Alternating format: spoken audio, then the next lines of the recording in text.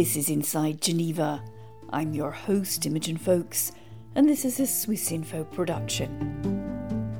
In today's programme, the governments didn't know much. The scientists didn't know much. So how could we? Journalists most of them are not medical experts. So all they can do is transfer the information from one source to the other, but they can't make a judgment. Governments or experts do change opinion over time. How did they change their opinion? Is it based on evidence or is it based on pressure?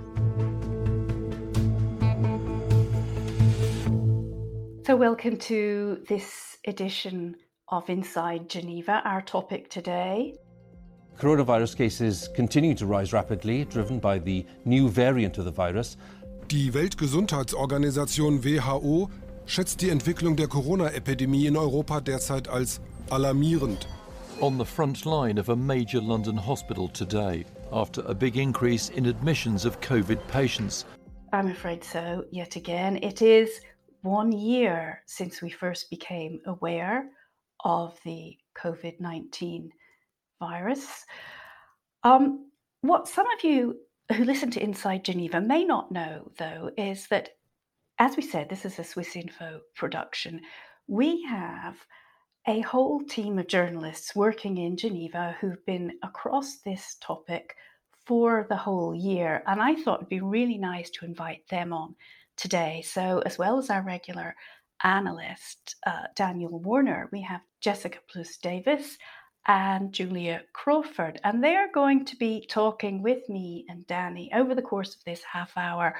What we knew then, what we know now, do we actually know anymore, and are we behaving as responsible journalists in what is a really challenging situation? So without further ado, I'm going to start with you, Julia, because I can remember just almost exactly a year ago doing a live radio report and the presenter over in London saying to me, well, how infectious is it and how exactly does it spread and how serious are the consequences? And I had to say, I don't know, which is the hardest thing sometimes for a journalist. We're used to having the facts and being able to say, I'm at the scene and this is what I know. Can we start then with you, Julia? How have you found it reporting this particular issue over the course of this year? Well, as you say, Imogen, it's a year ago that we were watching what was happening in Wuhan, in China, with that very, very strict lockdown on the first cluster.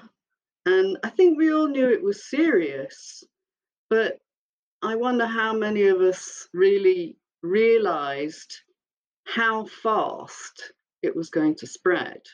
I certainly didn't.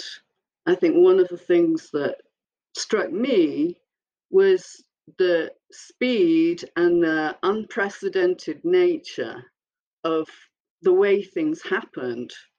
And as you say, we knew nothing about the virus because it was a new virus. As journalists, we have a responsibility to report responsibly, also to play a kind of public information role. But, the governments didn't know much. The scientists didn't know much. So how could we? And the discussions kept changing as well. It's like, where did it come from?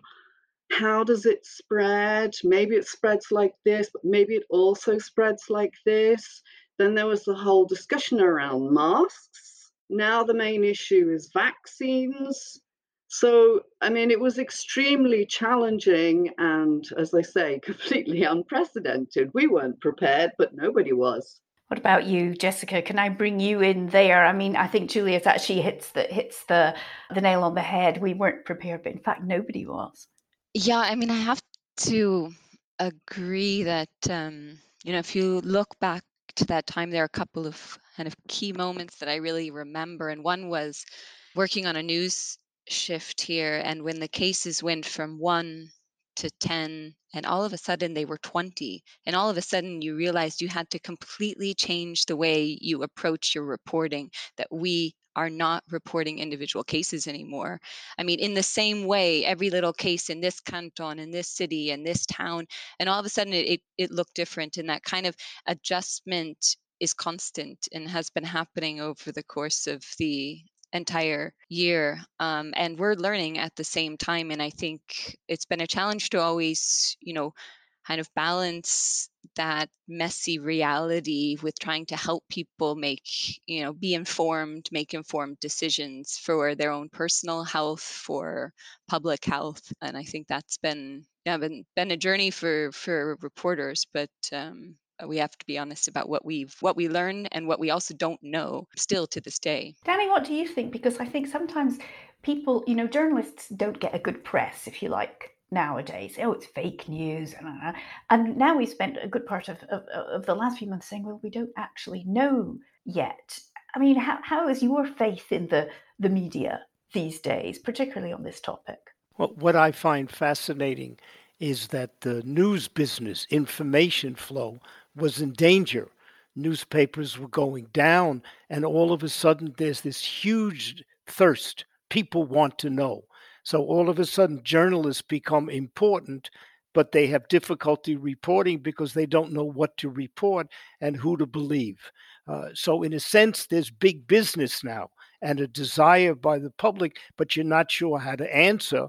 And my last point, which I think is interesting, is that there are other stories out there that you may want to report on, but this is the story that everyone wants to hear about. That's an interesting point, actually. I mean, have you had, you, Julia and Jessica, have you had to neglect other things because of this? I mean, I certainly have. Certainly when I was working on news shifts, I gave it top priority, so forget the nice animal stories. If there's a COVID story that's important, then obviously you have to cover it, and you have to try and cover it as best you can. I would say yes, also with regard to International Geneva, I personally have been focusing very much on the response of the World Health Organization, which has been really in the eye of the storm, but can also play a very key role. Maybe just to add on to that, it's just, I have to admit, I think there are stories that have gotten lost in COVID, but the stories have also changed in some way. And I think I was actually at the World Economic Forum in Davos in January of last year, and I got just a host of interviews, great material that I couldn't wait to use in stories. And all of a sudden I got back and COVID, nonstop COVID. And I tried to use some of them, but then I realized I write a lot about business. I write about multinational companies. And although they still had those issues that I had talked about in Davos, they were intertwined with COVID in some way. And so I had to then think about, there was always this element of COVID in the story, whether it was an operation, a mine that was shutting down and now it was affected by the community being upset, or they had to be tested. Were you going to test your employees? Were you going to introduce a home office policy? These kinds of things were all intertwined in the other stories about business. There's one story in particular that I really wanted to do more on, and I was able to link with COVID, and that was about antibiotics and the antibiotics crisis. And I think that was exacerbated in some way by COVID, but people actually didn't really want to hear about antibiotics. They wanted to hear about COVID therapies, COVID vaccines and things. And so I think it's, it's been a kind of balancing act to figure out how all of this fits together and doesn't fit together. I was also interested, digging a little deeper, what we were talking about we're kind of in unknown territory. We don't have all the answers. What do we do? This has happened to me a number of times this year, where you get different answers to the same question from different groups. And who do we trust? Now, I know we can perhaps safely say that some of the COVID doesn't exist stuff we can dismiss. But for example, very recently, there has been debate and contradiction from very reputable quarters about how the vaccine booster, for example, works. We'll come on to vaccines more specifically in a moment. But what I'm interested in is when we have a government of one country, its scientists of the same country, plus perhaps its own institutional vaccine advisory service, all saying different things. What do we do? I mean, that's the question of moral authority. I find it fascinating in the United States that Dr. Fauci has become this icon. And whatever Fauci says, most of the people believe it. Unfortunately, I don't think the World Health Organization has gotten to that position. And I see even in Geneva that there are certain health workers who've said careful about the vaccine. So the question of confidence and moral authority is important. And I think there the WHO, the World Health Organization, has not been able to set itself up as the authority on the pandemic. Maybe I could come in there. I was going to say, I mean, like the WHO, its credibility has been attacked, obviously, particularly by the Trump administration. But yeah, you're talking about that moral authority, Danny. And on this thing of dosage, I mean, I was kind of a bit shocked, I suppose, to hear that Boris Johnson in the UK has decided that a solution to not having enough vaccines at the moment is to just give one dose. And who has clearly said that that is not the way? The manufacturers have said that their tests for safety and efficacy are based on the 2 doses 3 weeks apart or about 3 weeks apart. So it's like some governments or some people anyway just are not taking what the WHO is saying seriously. Well, I said we would get onto the vaccine later, but we're actually on it now, so we might as well keep on talking about it. Doubts already. Let's spool back just a few weeks. And we have some breaking news for you this morning, because in the last few minutes we've heard that the first coronavirus vaccine has been approved for use by the Medicines and Healthcare Products Regulatory Agency. Schneller zugelassen als erwartet. Swissmedic gibt grünes Licht für den ersten Covid-19-Impfstoff. Euphoric headlines, vaccine approved, it's our savior, despite the fact that almost every government leader, even the supposedly populist ones, have actually said it won't be a fast process. Now, as you were saying, Julia, there are question marks about it. Here in Switzerland, we had the federal vaccine body saying we will only use it based on the tests that were done in these 3 phases of vaccine testing. That's how we licensed it. We won't extend the booster shot for 12 weeks, which is kind of what the UK was proposing. Today, apparently, the Swiss Science Task Force said, oh no, we could extend it to 12 weeks. I'm waiting, perhaps by the time this program is on the air, we'll have some clarity about who actually wins that one. But this is exactly my point. Which of those 2 very reputable bodies are we going to report?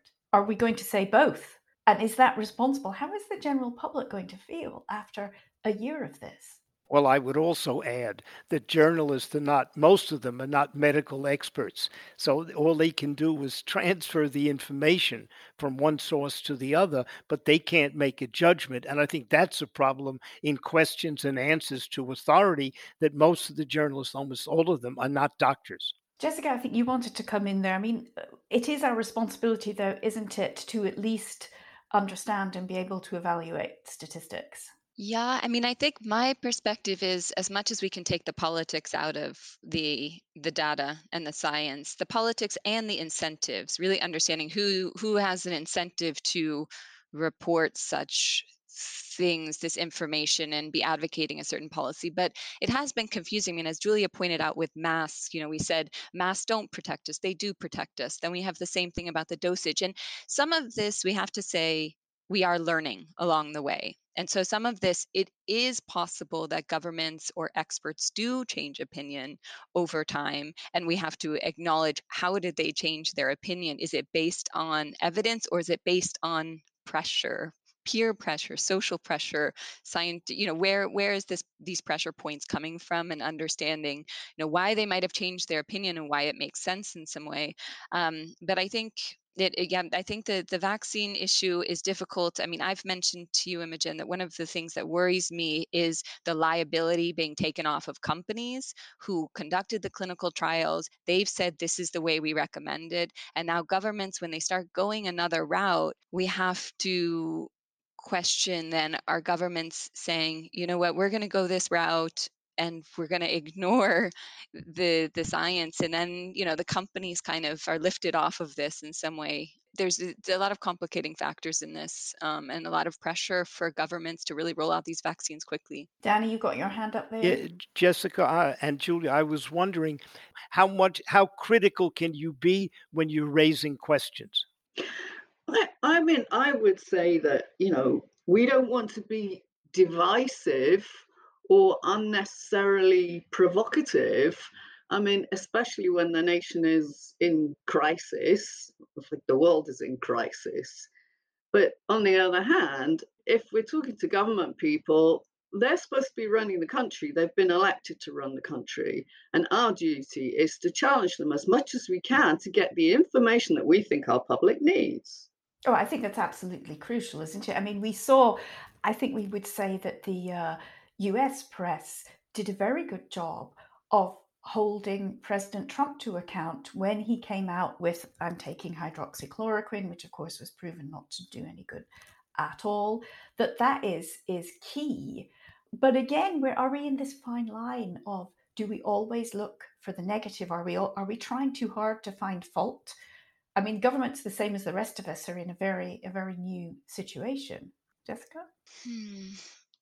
Difficult question. I mean, I think, by nature as journalists, I mean, I'd say journalists as well as scientists, our job in some way is to ask questions, tough questions, to be critical of statements. But overall, there is a lack of transparency. And in some way, the transparency or the lack thereof, maybe for good reason, to not convey too much uncertainty in a time where everyone is already feeling so uncertain and afraid. But the lack of transparency also makes it very difficult because we don't really know what the government knows and doesn't know, and what they know but are just not telling people.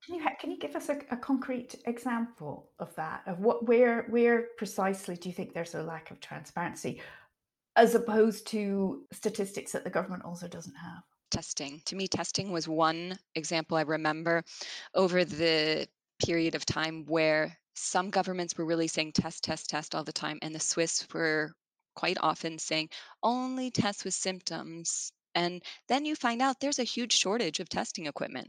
And then you're wondering, could they have said that the testing equipment, it's because of the testing equipment, or is it actually a good strategy to only test symptomatic people? So I think those were the kinds of things that came up over, the course of the last few months that you've been asking yourself, is there a reason we're not getting the full picture about testing? Is there a reason they're advocating for this approach? And so it's important to ask those tough questions. Is it because of the lack of supplies or equipment, or is it actually an appropriate strategy, and try to get to the bottom of it? Yeah, I mean, I suspect the advice on masks was also based on similar shortages to begin with. Danny, I can see you waving your hand over there. Well, I wanted to compliment Jessica, because I think there are questions about the business angle here and who's making money. I mean, at a time when people are worried about their health, do we really want to hear about money being thrown away? And how much this is costing? But I think you've done, and other people are doing a good job keeping that on the radar screen, whereas people just want to hear, is this under control or not? So I think that's slightly off the radar, but important to keep on the radar screen. It's interesting. We've talked a lot, and it's natural, about the country we're in, because as well as being journalists and commentators, we have also lived in our own personal lives the last 12 months as well, watched what's going on, had our own questions, not always got the answers. But to broaden it out, and Julia, I particularly want to discuss this with you. We've got the World Health Organization. Danny mentioned a little earlier that it perhaps hadn't got the moral authority it would need in a crisis like this. And one of the things, criticism, it originally came from President Trump, and we don't always take what he says that seriously. But this has stuck. that the WHO and Dr. Tedros in particular is too close to China. Now, just this week, it appears that yet again a WHO mission to China to look at the origins of the virus has been delayed for some bureaucratic lack of visas reason coming from Beijing. For the very first time, I saw Dr. Tedros actually look angry at Beijing. Here's what he had to say. Over the past 24 hours, members of the International Scientific Team on COVID-19 virus origins began traveling from their home countries to China. Today, we learned that Chinese officials have not yet finalized the necessary permissions for the team's arrival in China. I'm very disappointed with this news, given that 2 members had already begun their journeys and others were not able to travel at the last minute. So, Julia, you have done a lot of coverage of the WHO. What's your feeling there? Many people are saying it's not fit for purpose. It needs more reform. Do you give it any good marks for how it's handled this? It's true. I mean, as we said before, the WHO has been attacked, not just by Trump, but I'm sure other governments have also been calling for reform, quite happy to let Trump go ahead and bash the WHO so they don't have to do it directly. Reforms may be needed. There's also a big funding issue. On the other hand, the WHO has, in an unprecedented situation, come up with some fairly unprecedented initiatives, including, for example, the COVAX initiative, which is a really quite groundbreaking initiative for a vaccine pool. And it's really like the only show on the road that's trying to make sure that developing countries don't get left out in the vaccine race. By the end of September, they announced that really a lot of countries had signed up, more continued to sign up, including Switzerland. And there are now, I think, 180 countries on board. If you include both the funding countries, which are the richer countries, and the developing countries, which will have access to vaccines from this pool. Its first funding target was met. It was an emergency target in 2020 of $2 billion, if I'm not mistaken. But it's calling for quite a lot more money for more procurement, for rollout, for the R&D portion. So, it depends whether the richer countries are willing to maintain that funding support. And it depends on a lot of things. Will it work or not? Well, we don't know, but it's a great initiative. Jessica, you've been looking quite closely, as you said, at the corporate side of this, the role of the pharma companies. I've heard that some of them are very committed to the COVAX thing, although you would think business-wise, shareholder-wise, it might not be the most profitable route. What's your take? What have the pharma bosses been telling you? Well, I think first, back in February, I spoke with the head of the Drugs for Neglected Diseases, the head of that organization. And he reminded me that a lot of companies have moved out of infectious diseases because it's just not profitable. They've moved into oncology. And I think that's particularly why actually many of the big Swiss pharma companies didn't have such a role in vaccines, therapies for COVID. Roche has been involved in diagnostics and testing, and Novartis has looked at some of their current drugs. But vaccine development is really not very profitable. It costs a lot. There's a lot of safety concerns. You're testing on healthy people. And ultimately, they have to be affordable for everyone. If a huge portion of the population cannot be vaccinated, it just can't really be effective until you can reach some kind of immunity level. Otherwise, it'll spread among the most vulnerable people who maybe can't get vaccinated. I do think that it took a while, but then companies have become committed to this. But it is interesting that the ones that are most most advanced are really the two smaller biotech companies, Moderna and BioNTech, that have then partnered with larger companies to help manufacture the vaccines. I think we do have to keep in mind which companies have been very committed to COVAX and which are maybe not as committed at this point. But I do believe the companies are very committed now because they realize how serious this is and we need to roll out the vaccines. Who's making money from all of these vaccines? How much people are paying? That is definitely a big question. And we'll see when we look back on this period, what was really the right price. What should we all have been paying, and could we have negotiated this at a global level, and as opposed to by these individual countries trying to negotiate the best deal. What I'd like to do at this point, actually, is remind our listeners of the ideals behind COVAX. Here's the WHO's Dr. Mike Ryan. He said this just around Christmas time, I think, trying to appeal to people's sense of generosity. So when we start distributing vaccines, when we say health workers are a priority, does that mean only some health workers? Or is that all health workers? We have some questions to ask ourselves over the holiday period. And when we talk about older and more vulnerable people, does that mean older and more vulnerable people in developed countries, or is that older and more vulnerable people everywhere? Our deal, the deal we put to the world, was some people in all countries. And those some people are the ones at highest risk and the highest vulnerability and the highest risk of dying. And we have to make good on that.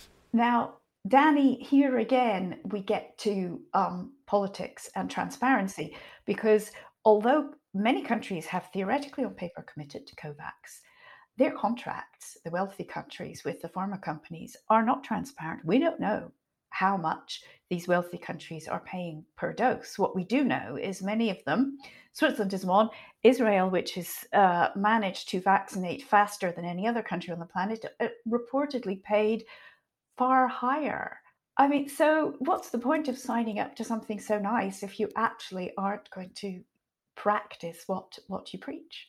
I think with the vaccines, we haven't had that kind of transparency, but I'm sure there are stories out there why certain cantons in Switzerland, why certain countries, why certain states, why certain regions are getting the vaccines quicker than others, and also the question of why they're being delivered, but they're not getting into people's arms. That's another problem of logistics. I think what we've been talking about in the last few minutes, Julia, is what's being termed in Geneva and elsewhere vaccine nationalism. Yes, indeed. I mean, the WHO Director General has stressed right from the start that it's better to vaccinate. Well, he actually says it's essential to vaccinate some people in all countries rather than all people in some countries. There is also the risk that if all the companies that have viable vaccines do bilateral deals with rich countries, they won't have enough supply for the poor countries, even if the poor countries have the money. COVAX, the aim is to have 20% of the population vaccinated in all countries.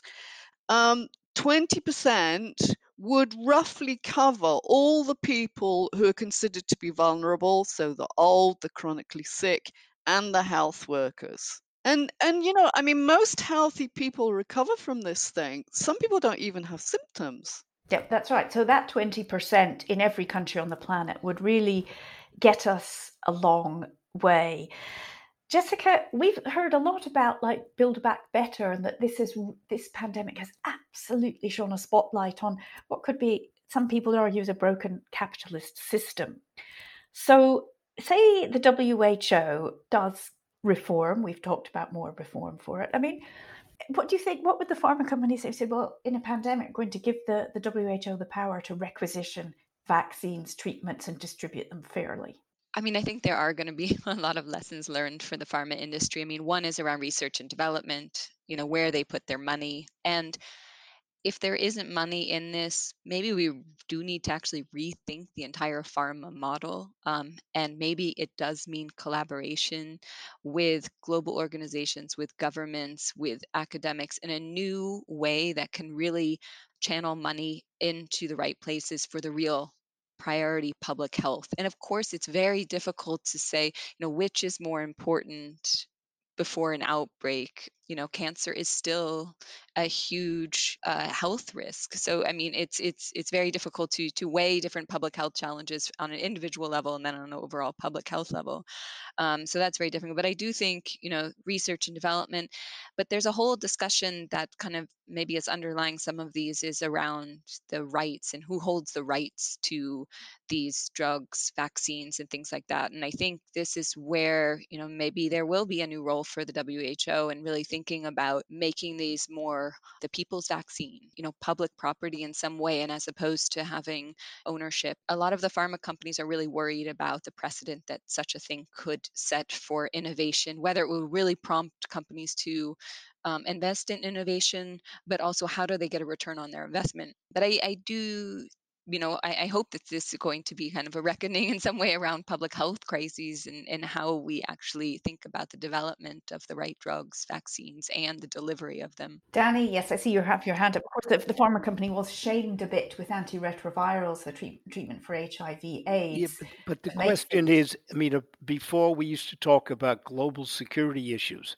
nuclear weapons, terrorism, and all of a sudden global health now becomes an issue. The question is how we're going to deal with that issue. It has economic things, as Jessica has mentioned, with the pharma companies, but it also deals with equality and distribution rights. And we have the same thing in economics, the haves and the have-nots. Is this now going to become a global health issue that's going to be dealt with? We haven't done well with global economics in distribution. Do we have basic incomes for certain people? Are we going to now move to having certain basic health systems for different countries? Where we haven't done it economically, can we now do it? Because we see clearly that health is a global issue, that if something happens in China or some other countries, it has implications throughout the world. The question is, who's going to be in charge and how's it going to get done? I think that's a really good point Danny made, and we are getting close to the end of the program. And it brings me almost to my final question. We heard Antonio Guterres, the UN Secretary General, with his New Year message, basically saying, again, we need to look at what we're doing. We need a reset. He's actually, a shorter word for build back better. Are we going to get there, Julia? I think you wanted to come in. Personally, I feel a bit cynical. What do you think? Personally, at the beginning, during the first confinement, I was quite kind of optimistic. I mean, I wouldn't say I was happy that we were confined or I was happy that the virus was there. It was a big shock. And like everybody else, I was kind of anxious, especially for the first few weeks. But it was sunny and we were going out onto our balconies. And because everything had stopped, nature was just going bonkers. It was like everything was coming back. And I was like, wow, this is amazing. This is like the planet teaching us a lesson. And, I was thinking, well, we just have to learn from this. All the planes were grounded. Wow.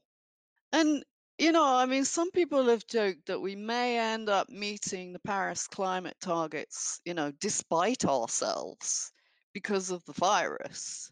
Yeah, okay, you shake your head. Maybe it's like, being too light. But seriously, do we really want to get back to, planes whizzing us around, every 5 minutes to another part of the globe? Is that the aim, to get back to that normal? We talk about a new normal, but we haven't defined new normal either. I think there's perhaps room for some optimism, but we need to take this seriously. Well, honestly, I think if we're not taking it seriously now, my goodness, because as you said, it was kind of fun, almost adventurous, the first lockdown, sunny and so on. And now it's bleak mid-winter. We're almost finished. I'm going to say to all our listeners, hang on in there, wherever you are.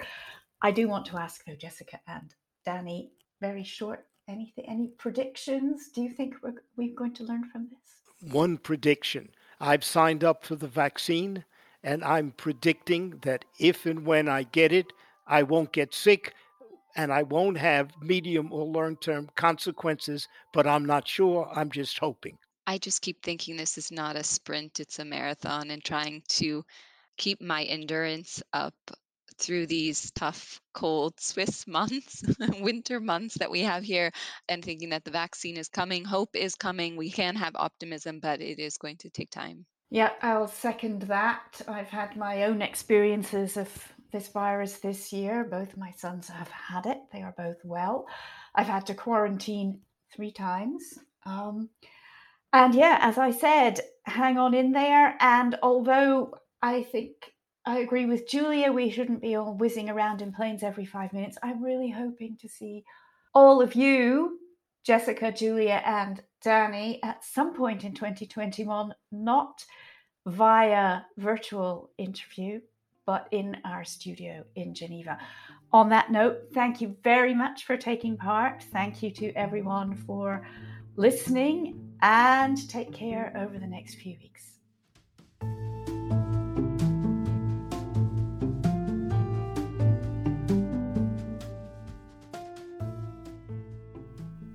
A reminder, you've been listening to Inside Geneva from Swiss Info.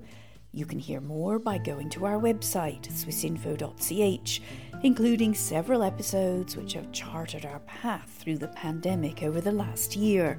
We explore other key humanitarian challenges too, from the future of the United Nations to the war in Syria, to look at the history behind the Ottawa Convention Against Landmines.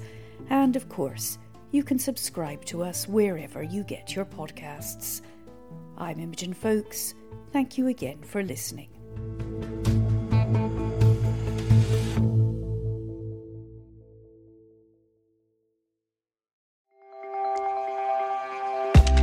Discover science and innovation in Switzerland with the Swiss Connection podcast. In the current series, we visit CERN and explore what they're up to next in their quest to solve the mysteries of the universe. We uncover groundbreaking discoveries in a Roman archaeological site and get the first glimpse of an exciting supersonic plane powered by hydrogen. From the tiniest particles to the vastness of space, satisfy your scientific curiosity by listening to the Swiss Connection podcast for a mind-expanding experience with Swiss Info. Listen on Apple Podcasts, Spotify, or wherever you get your podcasts. Make sure to follow or subscribe to get your latest episode on time.